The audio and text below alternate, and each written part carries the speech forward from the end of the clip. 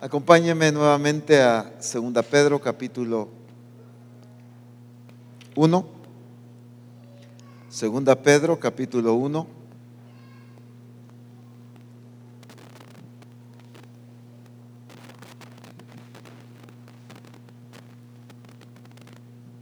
Versículo del 3 al 10. Como todas las cosas que pertenecen a la vida y a la piedad, nos han sido dadas por su divino poder, mediante el conocimiento de aquel que nos llamó por su gloria y excelencia, por medio de las cuales nos ha dado preciosas y grandísimas promesas, para que por ellas llegaseis a ser participantes de la naturaleza divina, habiendo huido de la corrupción que hay en el mundo a causa de la concupiscencia.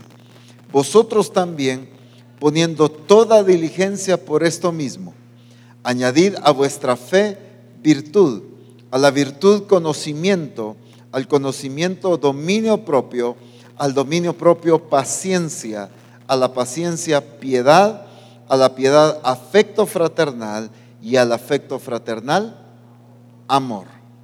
Porque si estas cosas están en vosotros y abundan, no os dejarán estar ociosos ni sin fruto en cuanto al conocimiento de nuestro Señor Jesucristo. Pero el que no tiene estas cosas tiene la vista muy corta, es ciego, habiendo olvidado la purificación de sus antiguos pecados. Por lo cual, hermanos, tanto más procurad hacer firme vuestra vocación y elección, porque haciendo estas cosas no caeréis jamás. Para ampliar un poquito el conocimiento de lo que hemos traído, no es el tema hoy, pero solo para enriquecer, vamos a añadir hoy el versículo 11.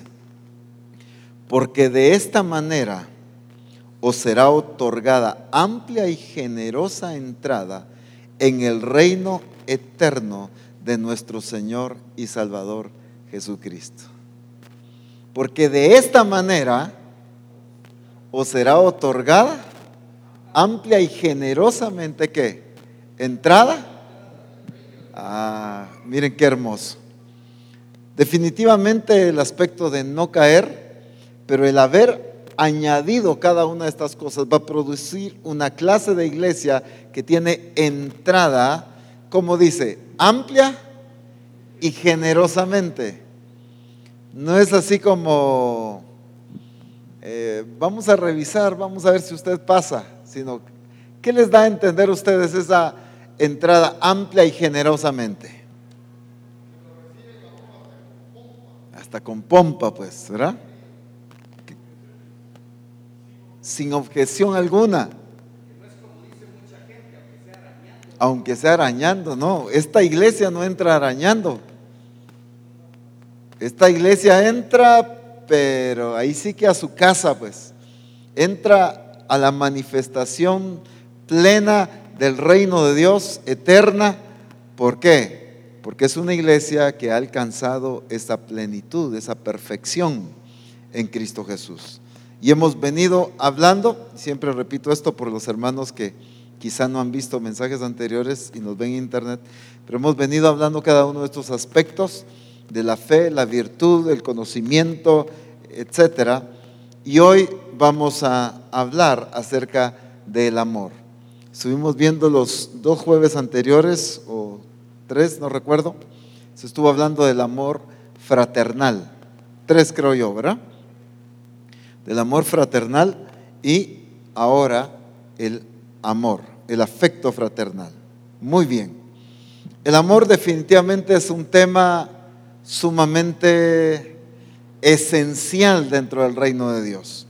Mateo 22, un texto que utilicé también varios domingos,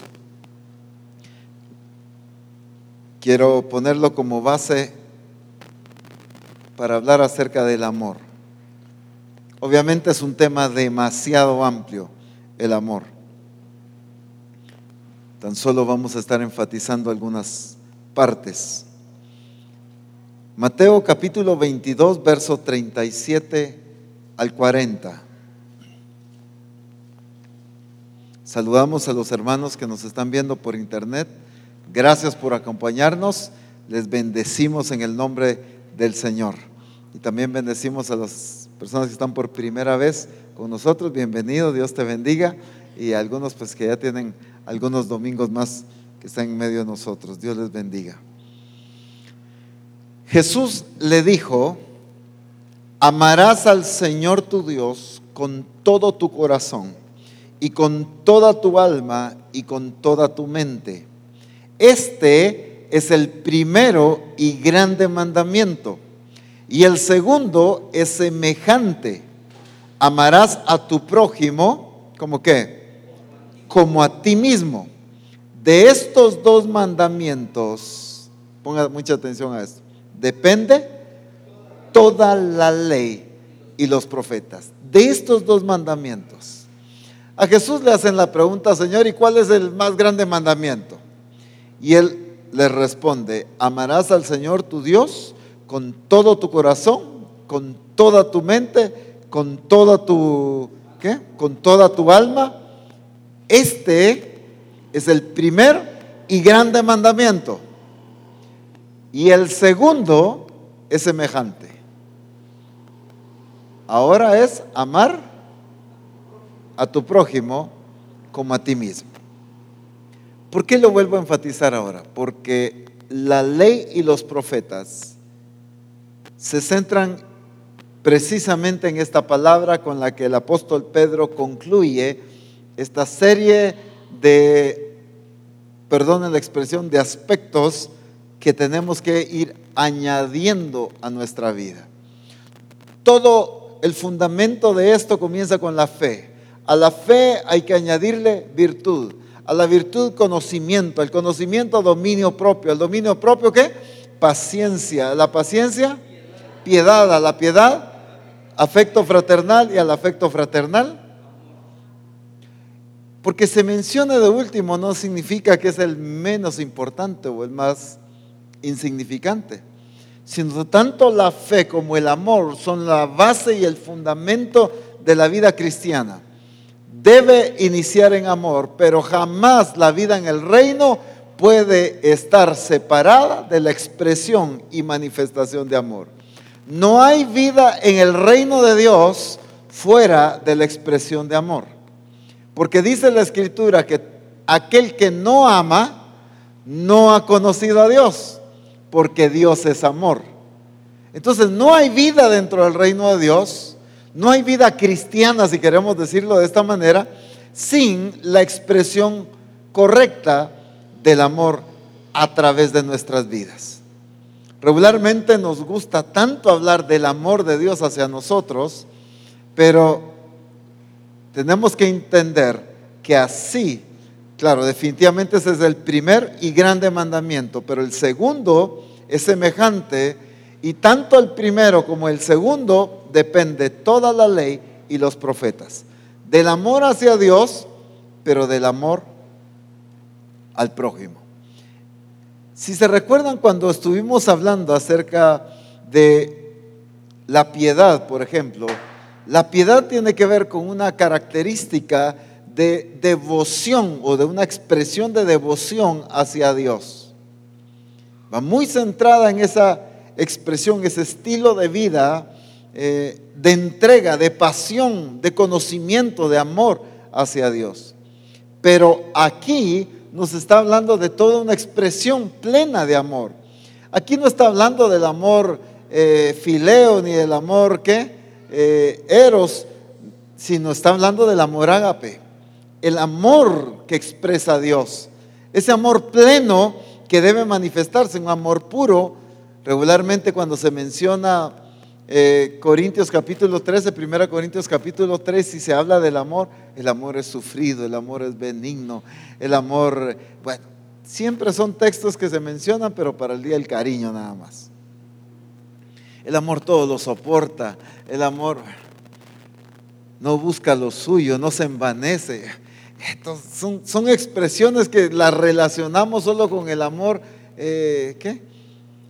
a veces fraternal y muchas veces en un matrimonio, se predica tanto de esto, y aunque obviamente incluye, por supuesto, porque esta manifestación es en todo sentido, pero aquí está hablando del amor de Dios al nivel en que Dios ama. Estoy hablando acerca de la pureza de su amor, lo genuino de su amor, lo sincero, lo verdadero de su amor. En ese amor no hay engaño, en ese amor no hay un falso interés, en el amor de Dios no hay algo oculto, que Él está expresando un amor, un cariño solo para ver qué. No, ese amor es puro, ese amor es genuino,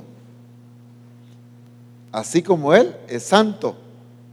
Pero esa manifestación de amor es la que tiene que haber en la iglesia.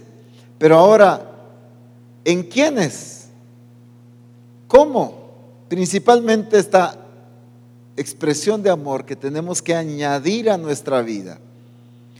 Después de añadir virtud, conocimiento, dominio propio, etcétera, cada una de estas cosas tenemos que poner ese broche de oro en la expresión de amor.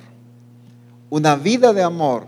Y me encanta mucho en Efesios capítulo 2, versículo 1 y 2, pero en la versión hispanoamericana.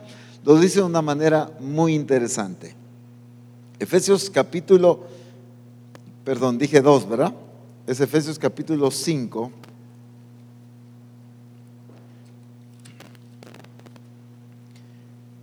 Efesios capítulo 5, versículos 1 y 2. En la versión hispanoamericana, si usted lo puede leer ahí de una vez mejor. Dice el versículo 1, puesto que son hijos amados de Dios, procuren parecerse a Él y hagan del amor su norma de vida, pues también Cristo nos amó y se entregó a sí mismo por nosotros como ofrenda y sacrificio de olor agradable a Dios. Dice, y hagan del amor su norma de vida. Hagan del amor su norma de vida. Lo mencionamos un poquito cuando empezamos a hablar en diciembre acerca de la expresión del carácter de Cristo, y precisamente el tema del amor fue con el que iniciamos. Decíamos en ese domingo que hacer del amor la norma de vida de una persona, ¿qué significa? Es lo que va a regir su conducta, sus decisiones, sus acciones. ¿Qué van a regirlas? El amor. O sea, no voy a tener una actitud, una acción que se sale de esta norma, cuando lo convierto en la norma de vida. Por eso es que el apóstol Pablo le está hablando a la iglesia. Conviertan, hagan que el amor sea la norma que rija sus vidas. ¿En qué aspectos? ¿En dónde? ¿Dónde debe expresarse esto? En todo nivel. En la familia, en el trabajo, en la calle, en el vecindario, no digamos en la iglesia. En todos lados debe expresarse el amor. Porque regularmente, como la Escritura dice, somos fáciles de amar a aquellos que nos aman, de ayudar y de corresponder a aquellos que nos ayudan a nosotros. Pero la Escritura dice, pero si ustedes aman a aquellos que los aman, ¿qué mérito hay en eso? Pues, si también la gente impía, la gente del mundo ama a aquellos que lo aman, ¿ves? ¿O no? ¿Qué diferencia hay? Y entonces viene el Señor y trasciende en ese mandato. En otras palabras, no amen solo a los que los aman, ¿ves? Amen a vuestros enemigos. Y aquí está hablando de una expresión de amor en Mateo que leímos hacia el prójimo. Y alguien, por quererse evadir de la responsabilidad, le dice al Señor, bueno, pero ¿y quién es mi prójimo? O sea, ¿cómo así? Yo como no sé ni quién es mi prójimo, no lo he hecho, pues. Y entonces el Señor empieza a contar esta parábola acerca, como comúnmente se le conoce como la del buen samaritano. Aquel hombre que va, lo asaltan, lo golpean, lo dejan casi muerto ahí. Y pasa un sacerdote, lo ve, sigue su camino. Al rato pasó un levita, lo ve, también sigue su camino. Y luego pasa este samaritano. Y samaritano pues es por el lugar de donde era, ¿verdad? Porque ya el término samaritano ya se convirtió en alguien que ayuda a otro. Es que este es buen samaritano, dice, ¿verdad? Por la expresión, pero samaritano era, como decir guatemalteco, pues, ¿verdad? Era de Samaria. Pasó alguien de Samaria, venía de este pueblo y encuentra a esta persona ahí herida, esta persona que le habían robado, casi muerta, y lo empieza a vendar sus heridas, lo empieza a atender, lo lleva al mesón, paga porque lo atiendan, porque lo curen, y como él, no sé si iba ya para su casa, si tenía algún tipo de trabajo, no sé si era visitador como muchos en la sede, ¿verdad? Y tenía que seguir su rumbo, no sé. Lo cierto es que dijo, de regreso yo te voy a pagar todo lo que tú inviertas, pero lo que quiero es que quede sano. Y entonces el Señor dice, pues ese es el prójimo. Ve tú y haz lo mismo. ¿A quién se está refiriendo ahí como el prójimo? ¿Quién es el prójimo entonces? El próximo a nosotros.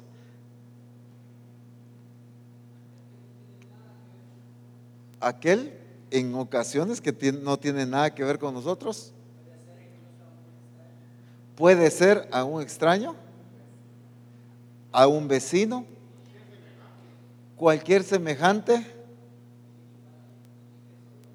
Sí, o sea, puede ser hasta un enemigo. Todas las personas que me rodean. El asunto es que nos podemos ir a los extremos. Es aquellas personas que están cerca de mí. Pero este hombre estuvo cerca nada más que por la condición de que pasó por ahí cerca, pues. Pero tampoco el prójimo tiene que ver con las personas, solo las que son lejos, las que pues yo no tengo ningún tipo de relación con ellos, ni siquiera les conozco. No solamente ellos, sino prácticamente el prójimo. ¿De quién está hablando?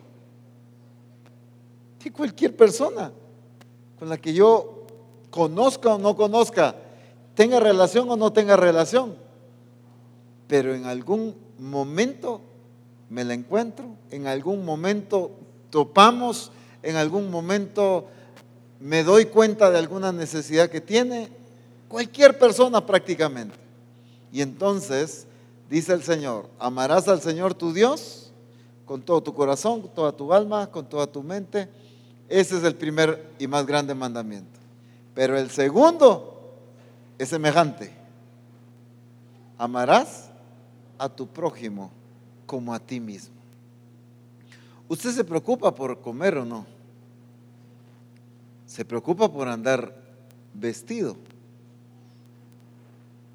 Si hay frío, se preocupa por andar, si se le olvidó es otra cosa, pero se preocupa por ponerse su abrigo, un suéter o algo.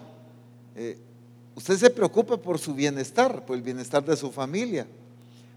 Y entonces viene el Señor y pone como medida hacia el prójimo el amor a nosotros mismos.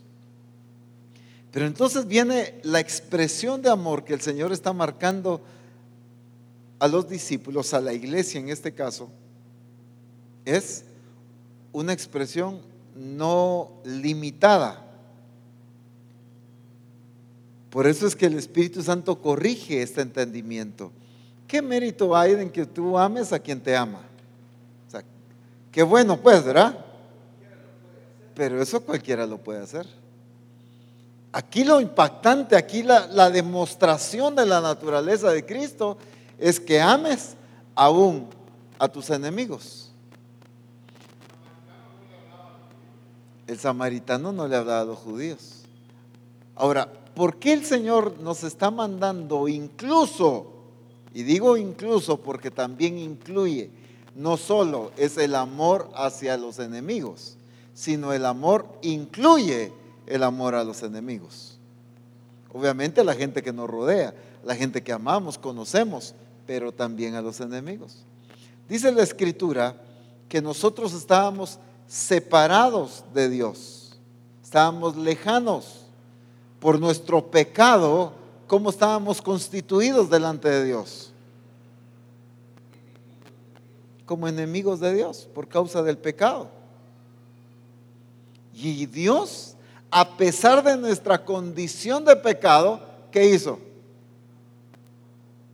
Nos amó, a pesar de que estábamos muertos en nuestros delitos y pecados.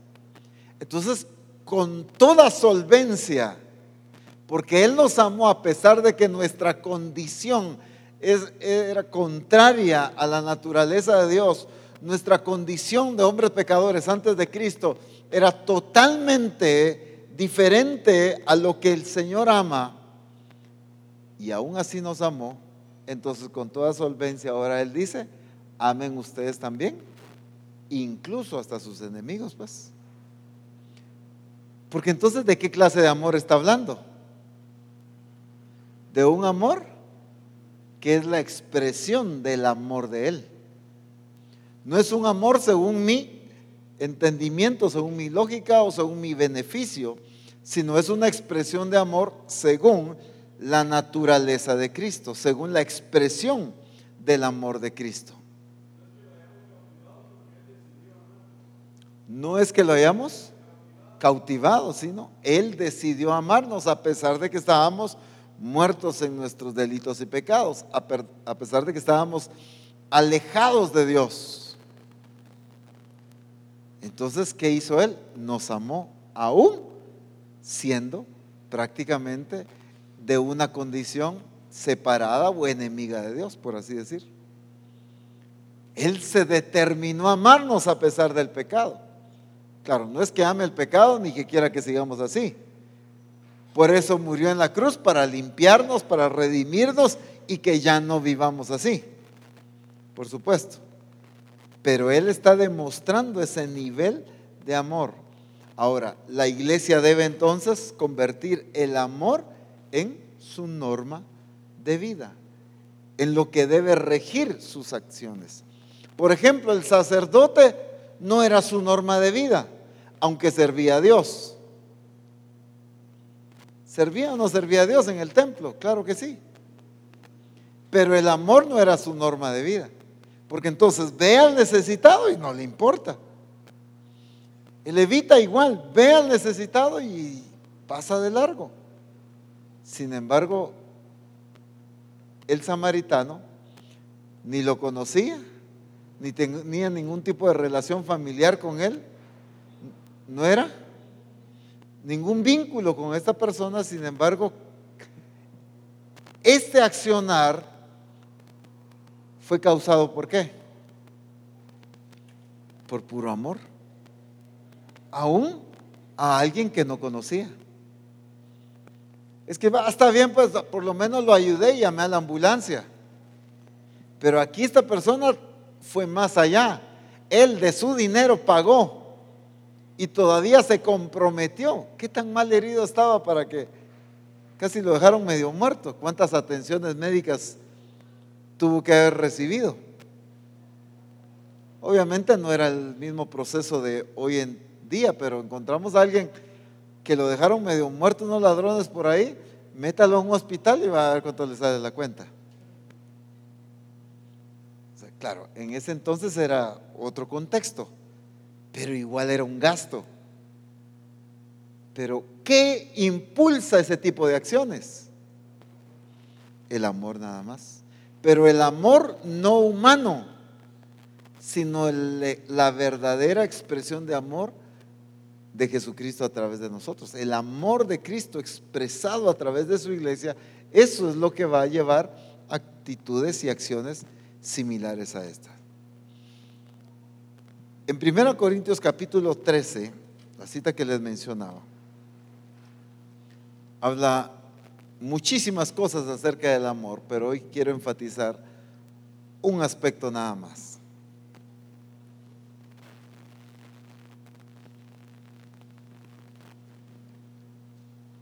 Primera Corintios capítulo 13, versículo 1.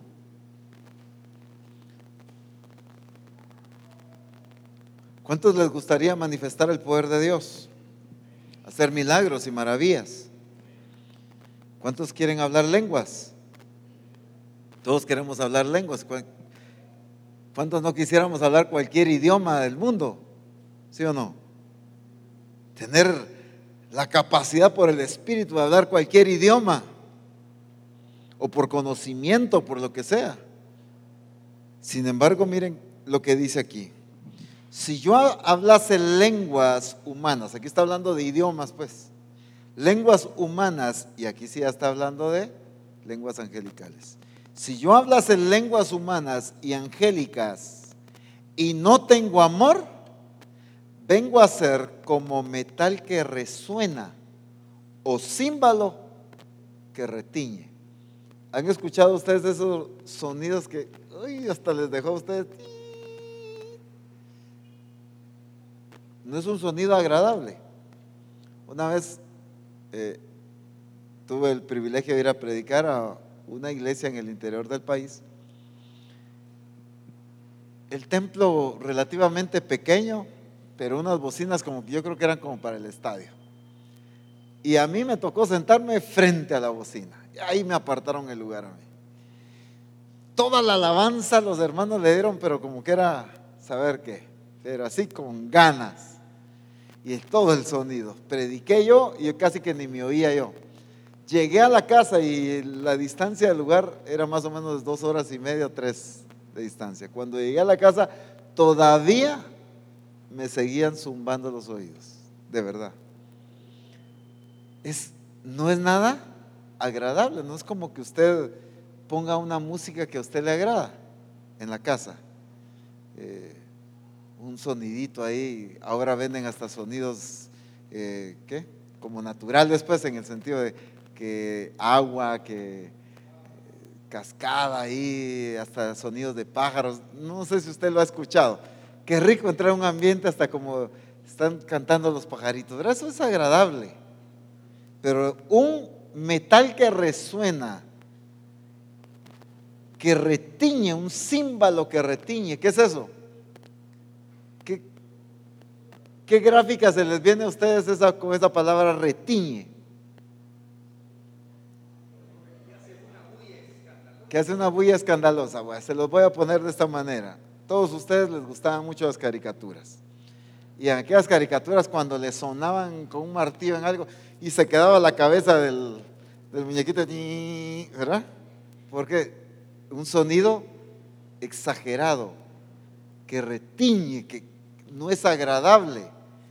Pero ahora dice, si yo hablase lenguas humanas y angélicas, o sea, tú tienes la capacidad de hablar diferentes, 7 idiomas, 10 idiomas, y además de eso, tú entiendes y hablas el mismo lenguaje y el idioma de los ángeles. ¿Sabías que los ángeles tienen su propio lenguaje, su propio idioma? Y solo como capsulita, en la misión Dios ha dado personas que tienen la capacidad de entender y de hablar ese idioma, ¿vieron? Y eso sí es verdad. Y aquí habla de lenguas angelicales. Si está hablándole a la iglesia, o sea, si es capaz de que alguien en la iglesia lo hable. Por eso le dice, si tú hablas lenguas humanas y angélicas, o sea, el apóstol Pablo está viendo normal que alguien pueda hablar el idioma de los ángeles. Obviamente esto no es por haber recibido un curso, ¿verdad? Imagínense qué maravilloso esta experiencia. Pero si no tienes amor, toda esa capacidad es como un metal que resuena y un címbalo que retiñe, irrita, no es nada agradable. Pero miren que dice además, y si tuvieses profecía y entendieses, miren esto qué tremendo, todos los misterios y toda ciencia Y si tuvieres toda la fe de tal manera que trasladases los montes y no tengo amor, nada soy. Nada le sirve eso. No tiene valor su vida, aunque sea capaz de trasladar montes al mar, aunque tenga todo el conocimiento de la ciencia, aunque tenga todo conocimiento y todo entendimiento. Imagínense que quién no quiere eso, pues. Ustedes, imagínense que se encuentran con alguien ahí que conoce de todo y tiene un coeficiente intelectual de ¿qué? 190 y pico, que era creo que el de Einstein, algo así, ¿verdad? Este le llegó a los 200. Si conoce la pregunta que usted quiere, conoce de matemáticas, de ciencia, él conoce de todo. ¿Quién no quisiera ese nivel de inteligencia, verdad? Pero dice, y si no tengo amor, puedo hacer todo esto, pero si no tengo amor. Aquí lo interesante es que dice, nada soy. En el verso anterior dice que soy como un metal que resuena y un címbalo que retiñe. O sea, si yo tengo estas capacidades, lo que hago es nada más ruido, pero no es una orquesta, no es algo musical, no es algo agradable, no tiene sentido. Pero aquí ya está hablando de mi persona. Yo tengo esta capacidad de trasladar montes, yo tengo todo conocimiento, toda ciencia, tengo profecía, entiendo todos los misterios, pero nada soy.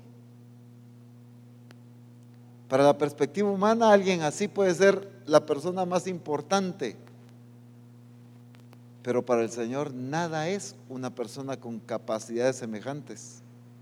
Pero no porque eso no sea importante, sino porque la falta de amor no le da el sentido correcto a todo esto. Y ya vamos a entender por qué.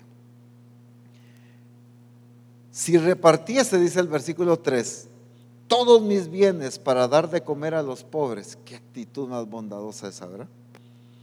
Y si entregase mi cuerpo para ser quemado y no tengo amor, de nada me sirve. Por gusto pude haber entregado mi cuerpo para ser quemado, pude haber dado todo para darle comer a los pobres. No está hablando de que eso sea malo, está hablando de que por la falta de amor eso de nada le sirvió. ¿Qué nos está diciendo el Señor del valor del amor en el aspecto de nuestra vida?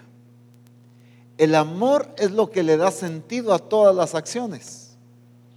El amor es el que le da el verdadero entendimiento o aplicación correcta a todo nuestro estilo de vida, nuestra conducta, nuestras relaciones, nuestras acciones en todo ámbito. Si se dan cuenta, los ejemplos aquí tienen que ver con desde ayudar al pobre, darle de comer, hasta trasladar los montes, tener toda la fe, tener toda la ciencia, el conocimiento, hablar lenguas angelicales o conocer todos los idiomas. Mire, abarca todos los aspectos. Sin embargo, la falta de amor hace que todo esto que parece maravilloso humanamente no tenga el valor y el sentido correcto. No tiene propósito. Porque volvamos al punto con el que iniciamos. ¿Cuál es la esencia de la ley y los profetas? ¿Cuál es? El amor. Amar al Señor y al prójimo. Porque ahí está ¿qué? Fíjense que aquí en Romanos lo dice más claramente. Claro, hay más citas, pero Romanos capítulo 13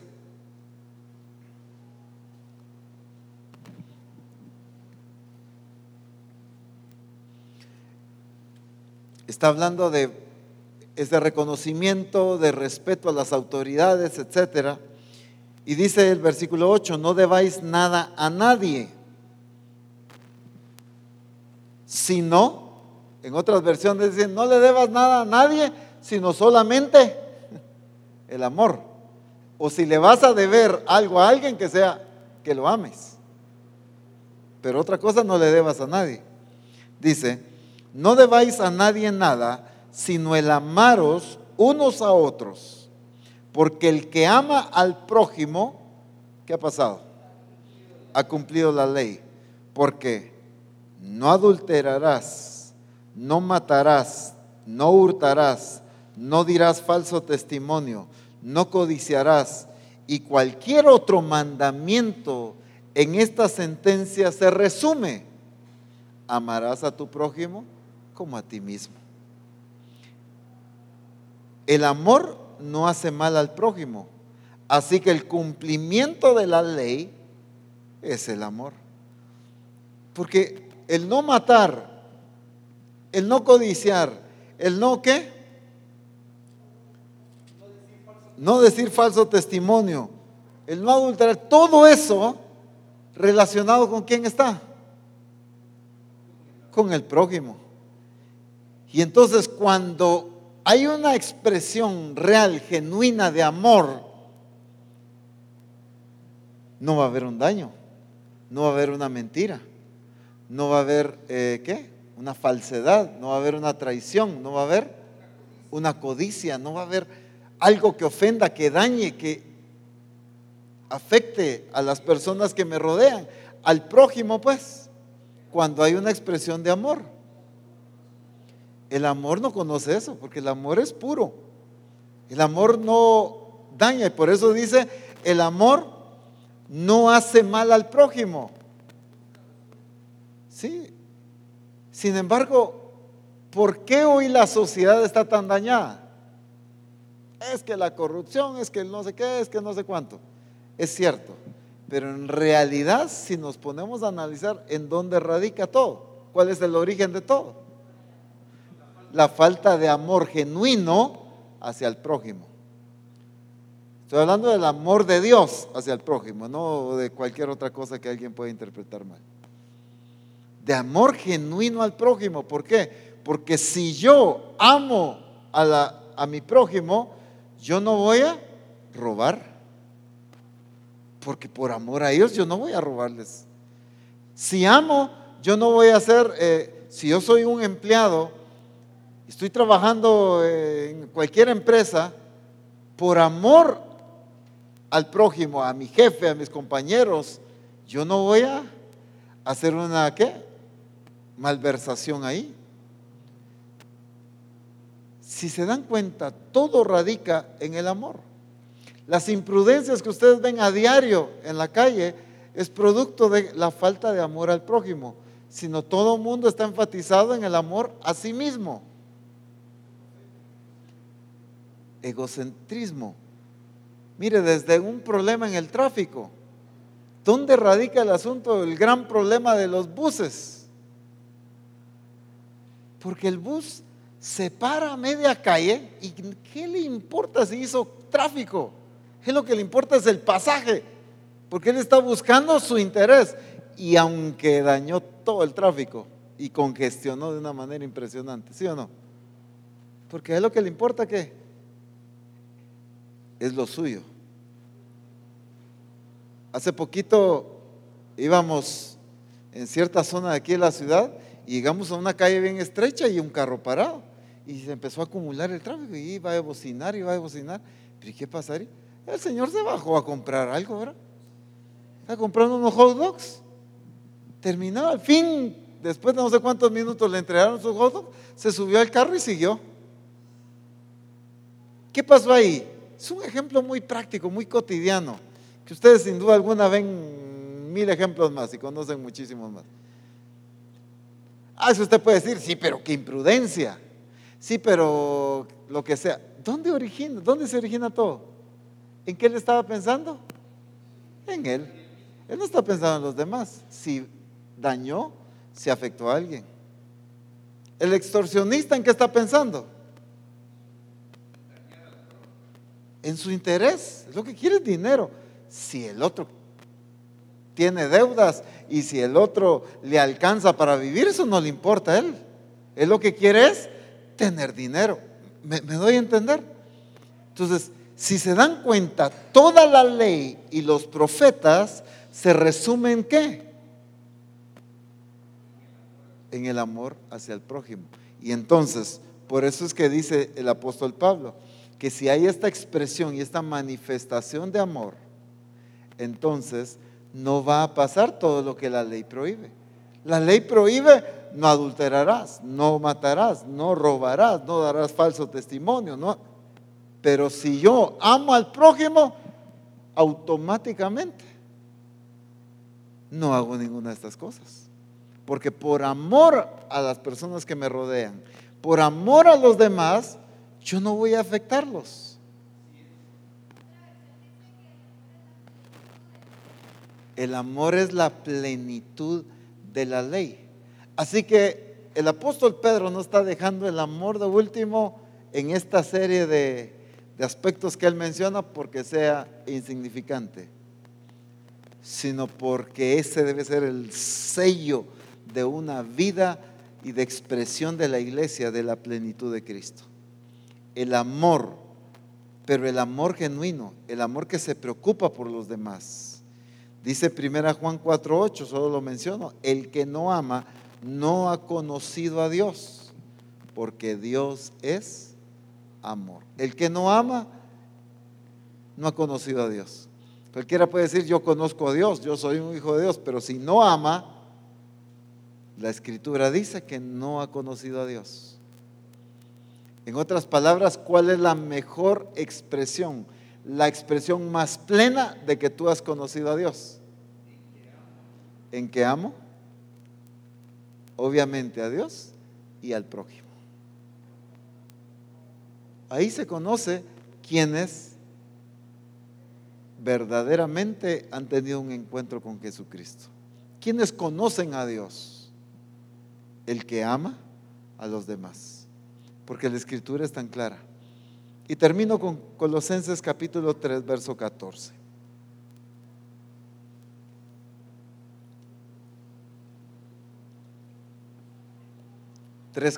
Colosenses 3:14.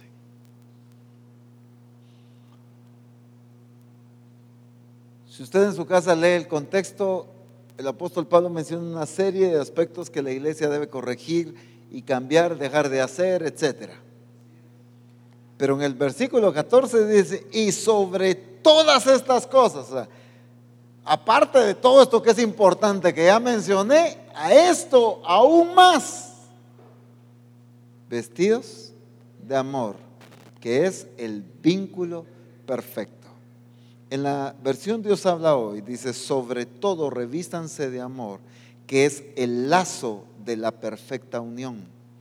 Y en la Nueva Traducción Viviente dice: sobre todo vístanse de amor, lo cual nos une a todos en perfecta armonía. ¿Cuál es el problema de relaciones en una iglesia? Bueno, en todos lados, pero estoy hablando de la iglesia. La falta de amor. Si hay un amor sincero, un amor genuino, un amor que no tiene envidia, un amor que se preocupa, un amor que no hiere, un amor que no quiere lastimar, un amor que cuida y protege a los demás, ¿cómo creen ustedes que va a ser la relación de la iglesia? Como dice aquí, en perfecta armonía, unidos. ¿Qué va a poder separar una iglesia que esté unida? El verdadero cuerpo de Cristo. ¿Va a expresar? No caeréis jamás. Porque ¿quién va a soltar al otro si lo ama? Todos nos vamos a preocupar por los demás por amor, no por ver qué beneficio, no porque si me toca a mí o no me toca, no porque si me corresponde o no me corresponde, no porque a mí qué me importa. No, es que ahí es donde se expresa o se debe expresar el verdadero amor. El verdadero amor no está viendo si te toca o no te toca, si te corresponde o no. El verdadero amor sencillamente se va a manifestar en el cuidado a los demás. Con razón, y eso que apenas estamos tocando el tema, pero con razón, dice, en esto se centra toda la ley y los profetas. En otras palabras, esta es la esencia. Toda la ley y los profetas lo reducimos en esta expresión: amar a Dios y amar al prójimo. Ok, el que ama al prójimo ya cumplió la ley. Pero el que ama de esta manera, el que ama plenamente, el que ama como Dios ama, que se preocupa, que vela, que se interesa, ese amor es la expresión plena de la ley y los profetas. Es lo que Dios quiere que la iglesia exprese. ¿Por qué? Porque dice, porque Dios es amor. Entonces, una iglesia expresando amor, ¿qué va a manifestar? La naturaleza de Cristo. Es Dios manifestándose a través de la iglesia. Con razón dice que el que no ama no ha conocido a Dios, no lo tiene. Porque cuando Dios gobierna, cuando Dios se manifiesta, cuando el Señor se expresa en la vida de alguien, va a manifestarse en amor, definitivamente. Si no, veamos todas las acciones de Cristo, ¿en qué se basaron? En amor. Porque nos amó, se entregó por nosotros. Porque nos amó, sufrió la cruz. Porque nos amó, nos perdonó. Porque nos amó, nos salvó. Porque nos amó, nos ha redimido. Porque nos amó, nos ha sanado. Todo es por amor. Eso es la misma expresión de Él, la que está esperando de la iglesia. No solamente hacia Dios. Es que qué lindo es amar a Dios, porque cómo me bendice, ¿verdad? Tan chulo, yo como amo a Dios porque me provee. Pero aquel que me cae mal, ahí sí no. Sino es amar a Dios y amar al prójimo.